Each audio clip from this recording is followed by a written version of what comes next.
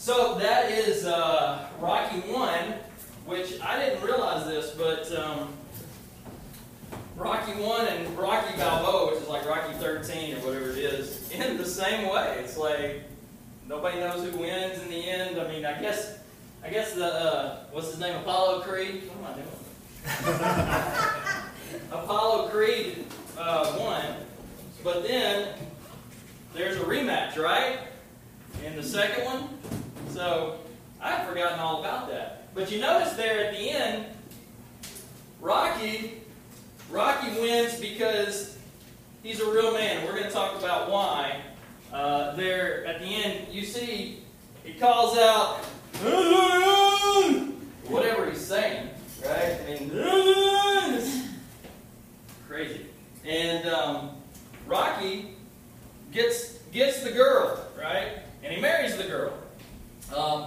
And so during this series, we're going to talk about fighting. And not fighting necessarily in the physical sense, though sometimes you might have to do that. We're going to talk about what to fight for, how to fight, and all that kind of stuff. Now, if you're a guy, and it doesn't matter whether you're a shy guy, whether you're outgoing, whether you're an introvert, whether you're an extrovert, every guy loves a good fight. Every man loves a good fight. It's why MMA is so popular right now. It's why football's soaring, right? It's at the top of this thing. And we want to see that big monster hit, right? We want to see that over and over and over again. And we have. ESPN loves to show that one hit that pops the guy's helmet off. It's why in the schoolyard playground, everyone gathers around when there's a fight and the chants, fight, fight, fight, fight, fight, you know, that chant starts. We love that good fight. Otherwise, everybody would just kind of walk on and walk away from a schoolyard fight, right? And so, oh, what is that? It's just a fight. No big deal. All right, that's enough. Now, as we grow older and more mature as guys, right? We act like we grow up. But let me play this clip for you, and I will prove you still love a good fight. Go ahead.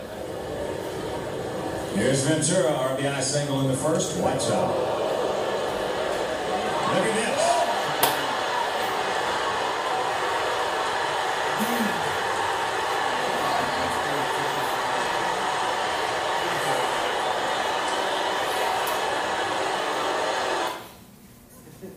Every one of you have a smile on your face right now. Every single one of you, you're like, yeah, that's a great fight. And it's not like we're against Robin Ventura, right? I mean, what are you feeling right now? Somebody explain this. I would not want to take a punch in the face from all No. You're right. And so that's admiration for Nolan Ryan right there. Yeah. You notice, ever since this fight, there has never been anyone who has charged the mound and ducked into the guy's elbows. Not a single person. Nobody has ever done that again. Because every one of them have studied this fight, and they're like, I ain't doing that if I charge the mound. Listen, if I got to charge the mound tonight, I'm standing up straight. That's why they all come running up to each other, and then they're like doing this. Nobody's ducking. Not a single person. So,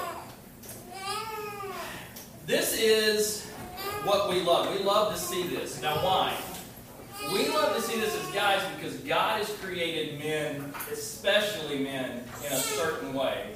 And that is to fight. That is to fight. Now, yes. In school, we primarily fight to build up our reputation or to tear others down. Okay? That's what's going on here. You got Ralphie, and he's all ticked off, and it finally boils over, right? That's the way it works for some men. But as we grow older and hopefully wiser, we learn to fight for what is right. All right? Cue the Beastie Boys song. Real men learn, right? I almost played it, but they'd sing it differently, and I was just going to play those 5 words. Real men learn to fight for what is right, regardless of the consequences. Now, probably some of you, especially maybe some of the ladies, and especially In the past, I know that I've had this question, well, why can't we just talk about it? Why can't we just talk it out, right? What about diplomacy on the personal level?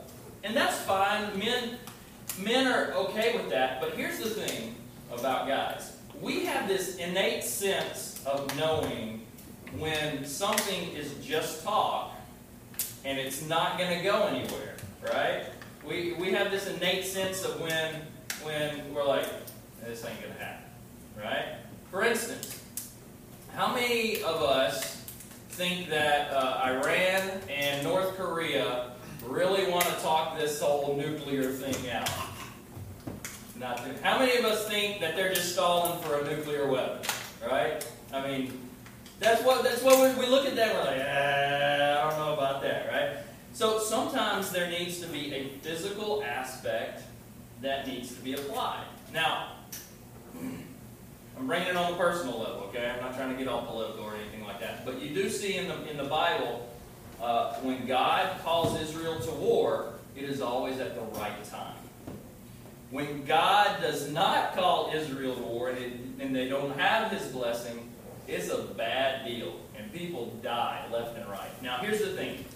Sin can easily corrupt that innate sense of when to fight. All right? Anger can come on too soon, and it can cause us to fight when it's not necessary. Fear can set in, and it can cause us to run when God is actually telling us to fight.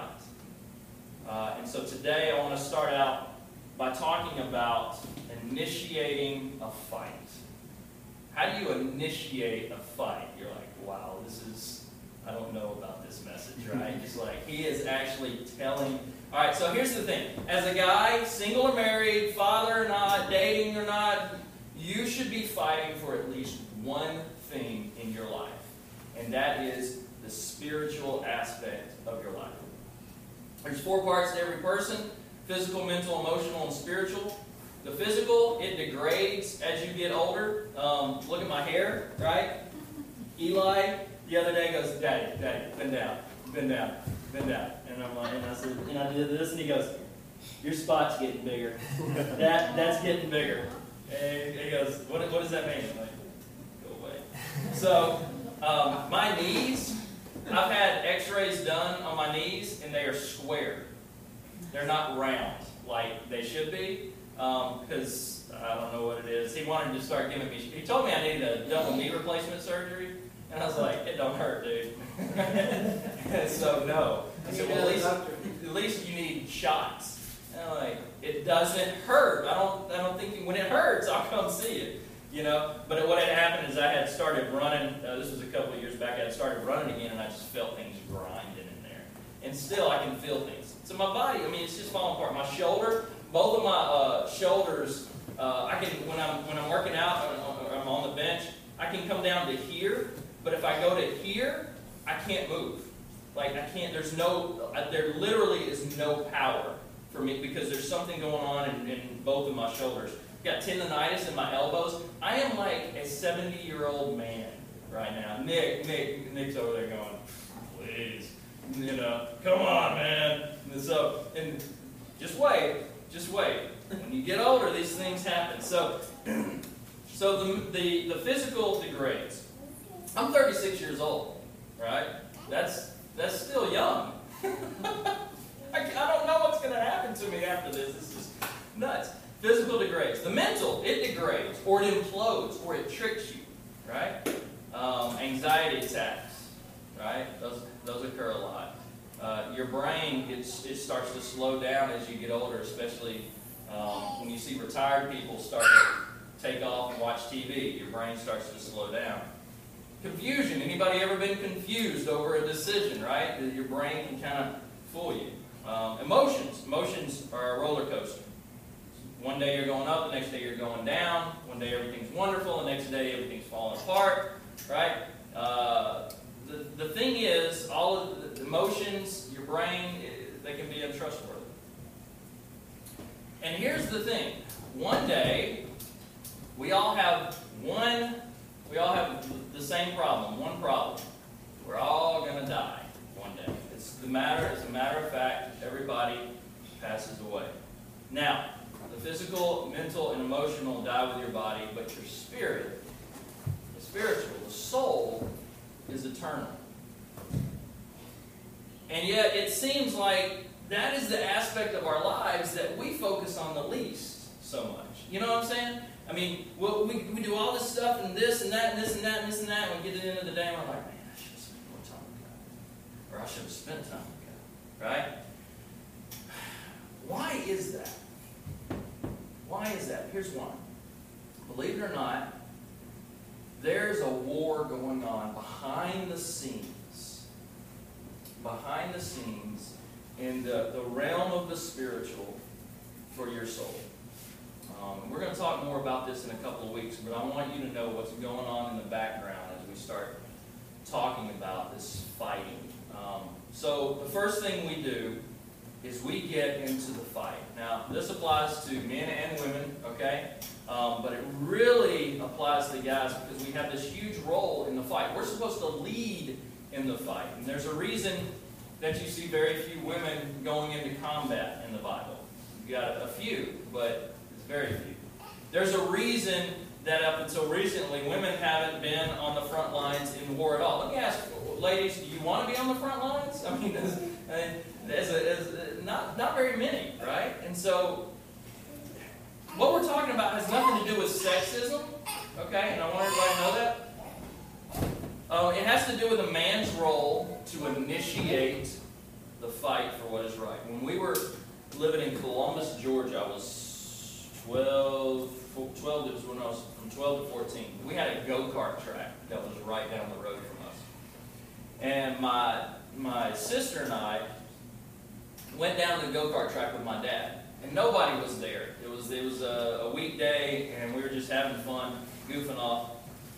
And we were in line, and the people in line in front of us, there were 5 of these little kids. They weren't kids. They were older than me. They were probably in their early 20s. And they were messing with one. And I mean, really messing with him. Pushing him around, hitting him hard. My dad got fed up with it. And he confronted him. And he said, "Hey, stop." And I don't remember exactly how he said it. And, it was probably more forceful than that. And one of the kids, he was smoking. One of the kids turned around and took a cigarette and put it right here in my dad's face. And my dad just stood there. And I just stood there. And me and my sister just kind of backing up away. And the guy just laughed. He's like, "I'm just kidding with you, man." Like that, And later on, I kind of realized it was a little gang. I mean, like literally a gang. They had tattoos and all this stuff on. And back then, that was a big deal, Now you see that everywhere. And I said, Dad, later on in the car, I said, "Dad, what were you going to do? There were 5 of them." And he said, "Well, I was going to grab that first kid, and my dad has these pretty good with his hands. He said, I was just going to grab the first kid, grab both of his hands, put my knee where it didn't belong, and drop him to the ground as soon as possible, but push him back into the others because we were in those Six Flags type turnstiles, and just push him back into the others and get you guys out of there." And I'm sitting there thinking, why even mess with him at all, right? But I realized later on, he was just doing what was right. And it didn't care about the consequences because the kid needed help. And so I want to introduce you to a guy who was an amazing fighter and who initiated a fight. And I've talked about this before. He's my favorite. This is my favorite story, favorite character, real life historical character in the Old Testament. And it's in 2 Kings 22, 1 through 20. 2 Kings 22, 1 through 20. And his name is Josiah. And so in verses 1 through 3, it says, Josiah was 8 years old when he became king. And he reigned in Jerusalem for 31 years. Now, the kings before him, his father, his grandfather, all these guys, they were scumbuckets. The Lord called him evil. All right? Where are you taking that, Mike? The Lord called him evil. Not Josiah, but everyone before him. And so, it says in verse 2, his mother's name was Jedediah, daughter of Adiah. She was from Bozkath. He did what was right in the eyes of the Lord, and he walked in all the ways of his father David, not turning aside to the right or to the left. In the 18th year of his reign, King Josiah sent the secretary Shaphan, son of Azaliah, son of Meshullam, to the temple of the Lord. Okay? So here's what we have. We have Josiah, and for 18 years Josiah has known about David. And he says, I'm going to follow on David because my father, grandfather, all of these people, they're just wicked. Now, here's the thing. They had this oral history, right? And it was passed down from generation to generation to generation. And the culture was one of this. It's not like our culture. Our culture is a visual history. We don't believe it unless we see it. And even now with the movie effects and all that, we're kind of like, I don't know if that YouTube video is right. You know? Have y'all seen that video, that guy jumping on the manta ray recently? You know, some people are saying it's fake, some people are saying it's real. Either way, that thing is about to eat him. So, anyway, so we're this visual culture in history where they were an oral culture. And, you know, we think, oh, well, they probably tainted it. It was not twisted. It was not lied about. It was not exaggerated or tampered with in any way, because they understood how vitally important these stories were to Israel's history, whether they were good or bad, so that they could learn from them. Okay? So this is how Josiah knew about David and all the other kings that followed him. Now, we're about to see, I'm going to skip over quite a few verses, but let me introduce you to a few characters real quick. Now, I don't know if y'all know this, but I am actually an amazing artist, and my handwriting is impeccable as well. So, I'm going to draw, we'll just pretend like this is a map of Jerusalem. All right? Looking from the top. Sure. And so you've got the temple over here. Christ wasn't there yet. But anyway, so you've got the temple here, and then let's say you got Josiah's house here. All right? So there's a couple of other people that need to be introduced. One is Josiah, right? We've got Josiah. He's living in his house here. There he is. And then you've got a guy named Shaphan. He's the secretary. Shaphan, right? And so Shaphan, we'll draw him here. He's the secretary, kind of like a secretary on a board, okay, board of directors.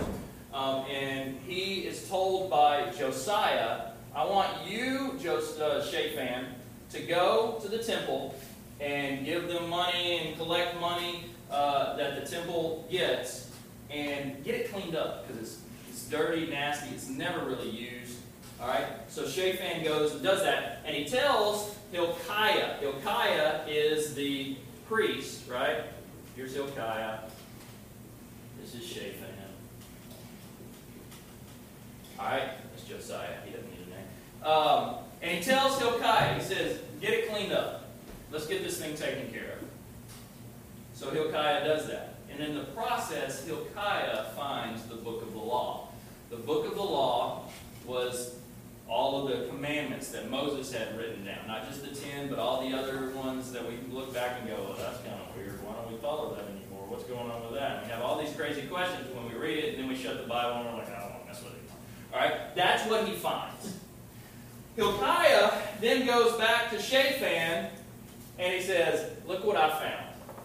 Shaphan takes the book of the law and reads it to Josiah. Now, verse 11. When the king heard the words of the book of the law, he tore his robes. This seems like, okay, well, why do you do that, right? This was what happened when they mourned, when they were upset, when they had, oh my goodness, this revelation of, I am a horrible person. And so they would tear their clothes, they would put on sackcloth, which is basically a burlap sack with a head hole cut in it, and arms, and they would sit by a fire, literally for days, mourning. We don't see this anymore. There's not mourning and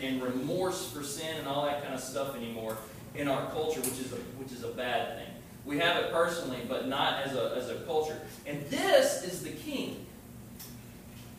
This is the king. Now, what's going on here? Notice what it says again. When he heard the words of the book of the law, he tore his robes. God's words in this book affect you. They affect you.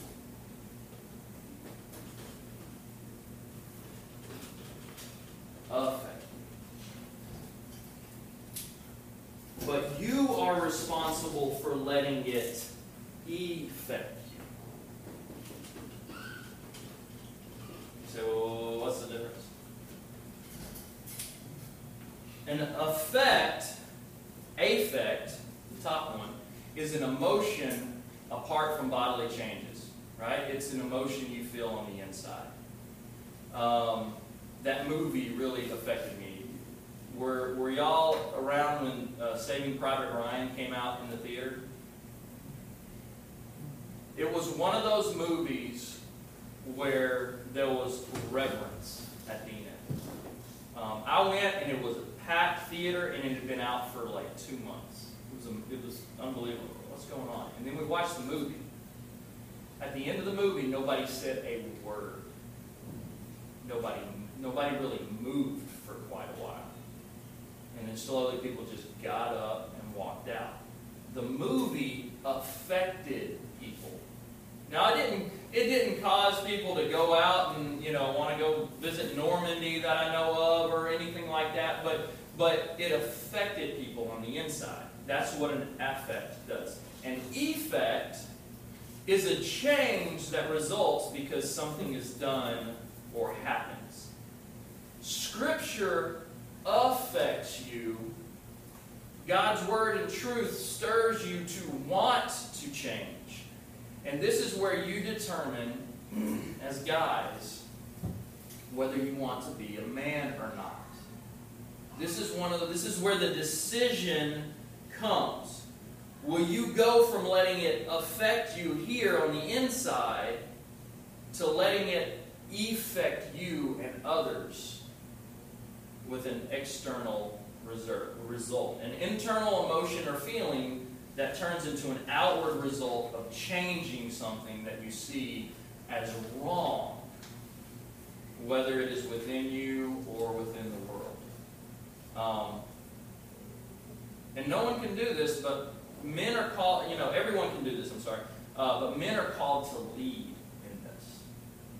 Men are called to lead in this. And this is the crux, the crossroads of what makes a man in decisions, that are made every day. Now, let me show you another clip. This was a game that was played a couple days ago. And Carpenter hits him. And Carpenter just got thrown out of the game, and he's given a look like, what, me? There was no question. That was deliberate. No question whatsoever. What just happened? You're like, what in the world was that? Here's what happened. In baseball, there's an unwritten code. And there are many unwritten rules, all right? Some of them pop up and you're like, we didn't know that was an unwritten rule. Well, it is now. Last year, somebody, who was it? Alex Rodriguez ran across the pitcher's mound, and the pitcher just got ticked off, slammed his glove on the ground, and what are you doing wrong going across my mound? Apparently, that's an unwritten rule, All right, so fine. New unwritten rule there. In baseball, when a pitcher plunks the batter, he's doing it because the other team has done something wrong. Right? In this case, the Braves hit that guy because when he was up at bat, he took a nice long backswing and he hit the catcher in the face. Intentional or not, had to get retribution. The hitter charges the mound because he thinks that what the pitcher has done is wrong. All right? This is guys exacting rights for wrongs and all this stuff. Now, you can see how this can get out of hand pretty quick, right? You can see how we as humans go eye for an eye, tooth for, Baseball's pretty good about, at the end of the game or at the end of the series, it's over. Unless it's like the Red Sox-Yankees feud, sometimes there's that one. And that's just sin. But what you can see... What? No, I don't mean Red Sox Yankees. I'm talking about the whole thing that's going on there. Whatever. But you can see the roots of this righteous defense that God has placed in a man through a good old fight in baseball. You can see that righteous root. And so these words changed Josiah. And there was a physical effect that he took upon him. Verse 12. He gave these orders to Hilkiah the priest, Ahikam, son. Okay, so a bunch of people. Verse 13. Go and inquire of the Lord for me, and for the people, and for all Judah, about what is written in this book that has been found. Great is the Lord's anger that burns against us, because our fathers have not obeyed the words of this book. They have not acted in accordance with all that is written there concerning us. So, not only will a real man bring effect, not only will it affect him, not only will he bring effect, but he will follow it through. Josiah didn't just rip his clothes and weep and get back to life. All right, he's not like, oh man, that is horrible. Well, back to the daily grind. And notice what he's not doing. He's not just inquiring here. This isn't just trying to find. This isn't just trying to find out if they can get out of this punishment. What he is doing is he is trying to find out if there's any way that he can make it right. If there's any way he can make it right. I had when I was growing up in LaGrange, Georgia, that's where I was born. There was a kid, and his name was Torrey Falk. Faulk. That's right. And he was a year or two older than me, and we got into a fight every week. I mean, literal, like, fighting. You know, just wailing on each other. Sometimes I would win, sometimes he would win. But I look back and I'm like, what were we fighting about? You know? I mean, he was a thug and a punk, but I don't even know what we were just fighting, right? In junior high, I tried out for baseball. Now, in junior high, I was the size of Todd, okay? I mean, I weighed maybe a buck, right? Okay? And it was just like, oh my goodness. But I wanted to see how I could stand up. Maybe they would put me out at wide receiver. I was pretty fast. They did not. It was Columbus, Georgia in junior high, and some of these boys weighed in at 225 pounds. They were over 200. And they would line me up against the linebackers. They lined me up. I mean, the coaches were just masochistic and just having fun. And I'd be on the ground, I mean, just face up. And they'd grab me by the helmet and go, what are you doing here, boy? You know, and I'm like, I'm trying to play football, but you're not teaching me anything. You're just lining me up, you know. And there was one kid, and he was actually a year younger than me, but he was 100 pounds bigger. And when I say bigger, I don't mean like fat. I mean like he'd been working out. He had to have been 3 or 4 years older than me, even though he was a grade below me. That kind of thing, you know, check his driver's license kind of thing. And he just kept taunting me and taunting me and taunting me. And I just ignored him and ignored him and ignored him until it was the Thursday of the practice. I made it through the first cut. And I think it was just because they wanted to pummel me into the ground some more, the coaches. But I made it through the first cut. And it was Thursday. And we were all walking back into the locker room. And he was just on me. And I had had enough. I just got sick of it. And I just turned around and I said, come on, let's go. And you know, those words, they come out of your mouth. And then as soon as you say them, you're like, oh, this is not going to be good, right? And we got into it, and I just started wailing on him, and he wailed on me, and he wailed on me more and more and more. And I ended up with a black eye, and he ended up with stitches. Yeah, because I had braces, and he was punching me in the face. Right? Nonetheless, that next year, all he wanted to do was be my buddy. I wanted to throw down with him in the hallway. Every single time. But he literally would come up to me, hey, Jason, how you doing, man? Hey, man, are you doing anything this weekend? I'm like, get away from me. You know, I mean, the emotional. But here's what I realized. He respected me out of all of that. He respected me, and the 100 pounds less that I was, he came up to me. I didn't want anything to do with this kid, and he came up to me constantly. What's going on, man? Hey, Jason, how you doing? I'm like, get away from me. Let's go. You know, just go now. That's what I'm thinking. But then I'm also thinking, I don't want to do that again. And it's the fights that were unnecessary and selfish, right, that we have the most regrets about. My Tory Falk fights, that I'm like, why were you fighting? But it's the fights that we stand up for ourselves or for others that make us feel the most proud of whether we won or lost, whether we won or lost. And it's because you did something to try to make it right. That's what makes a man. Verse 15 through 17. Jump down there. So they go visit this prophetess, Huldah, right? So Josiah says, go figure this out. So we've got Huldah here, right? And she's a prophetess, so she's got long hair. And they go down to her and they say, what can we do? What can we do? Can you talk to God? Because God has been non-existent. They don't have the book of the law. They don't have any of that stuff. They don't really know what they're doing except for going upon the oral traditions. Okay? Verse 15 through 17 says, she said to them, this is what the Lord, the God of Israel, says. Tell the man who sent you to me, that's Josiah, this is what the Lord says. I'm going to bring disaster on this place and its people, according to everything written in the book the king of Judah has read, because they have forsaken me and burned incense to other gods and provoked me to anger by all the idols their hands have made. My anger will burn against this place and will not be quenched. Bummer, right? I mean, we're trying to do the right thing. We're trying to work it out, and this lady says it's all going to burn to the ground. And, you know, God has the right to judge sin. No sin will ever go unpunished. And so she's absolutely right. But for us, this is why the cross, this is why Jesus is so amazing. Because every sin that we ever committed, every sin that is ever against us, that we have done, that is now, you know, our blood, it's taken by Him on the cross. It's taken by Him on the cross. And so this is what we see in Josiah here. He's trusting and obeying God.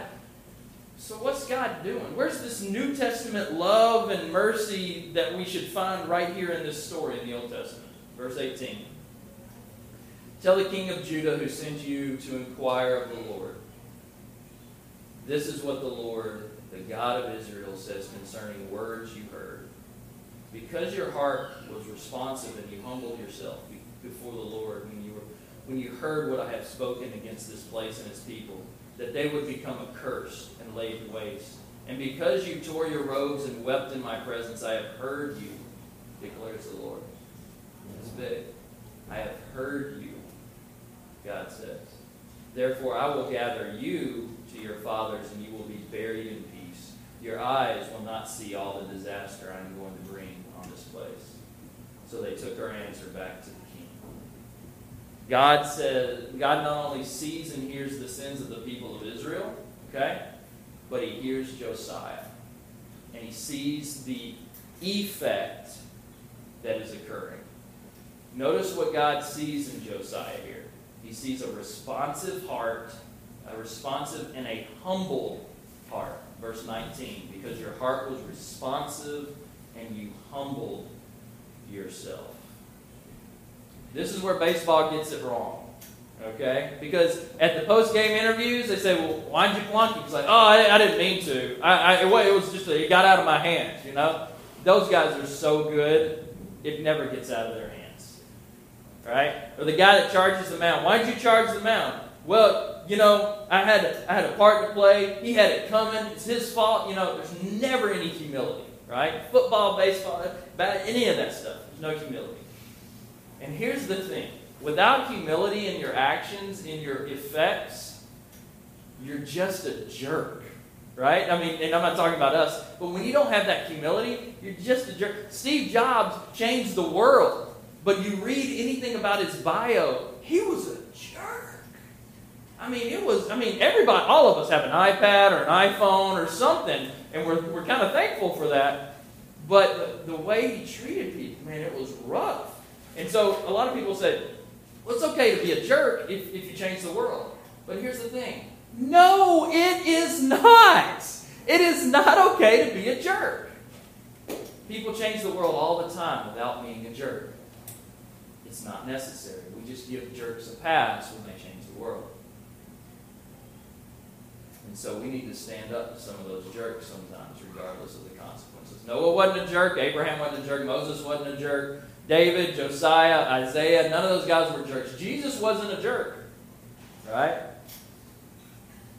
And so Josiah brought Israel back to God. He did what was right, regardless of what the consequences could have been. The whole nation could have revolted on Josiah. Now, here's the thing. We'll close with this. We have these effect moments every day in our lives.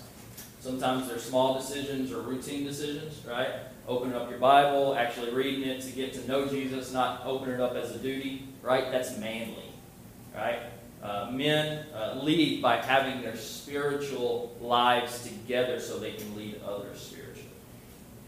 Friends, neighbors, co-workers, wife, kids, all those people in their lives. Men lead by asking God, asking wise Christians those tough questions, right?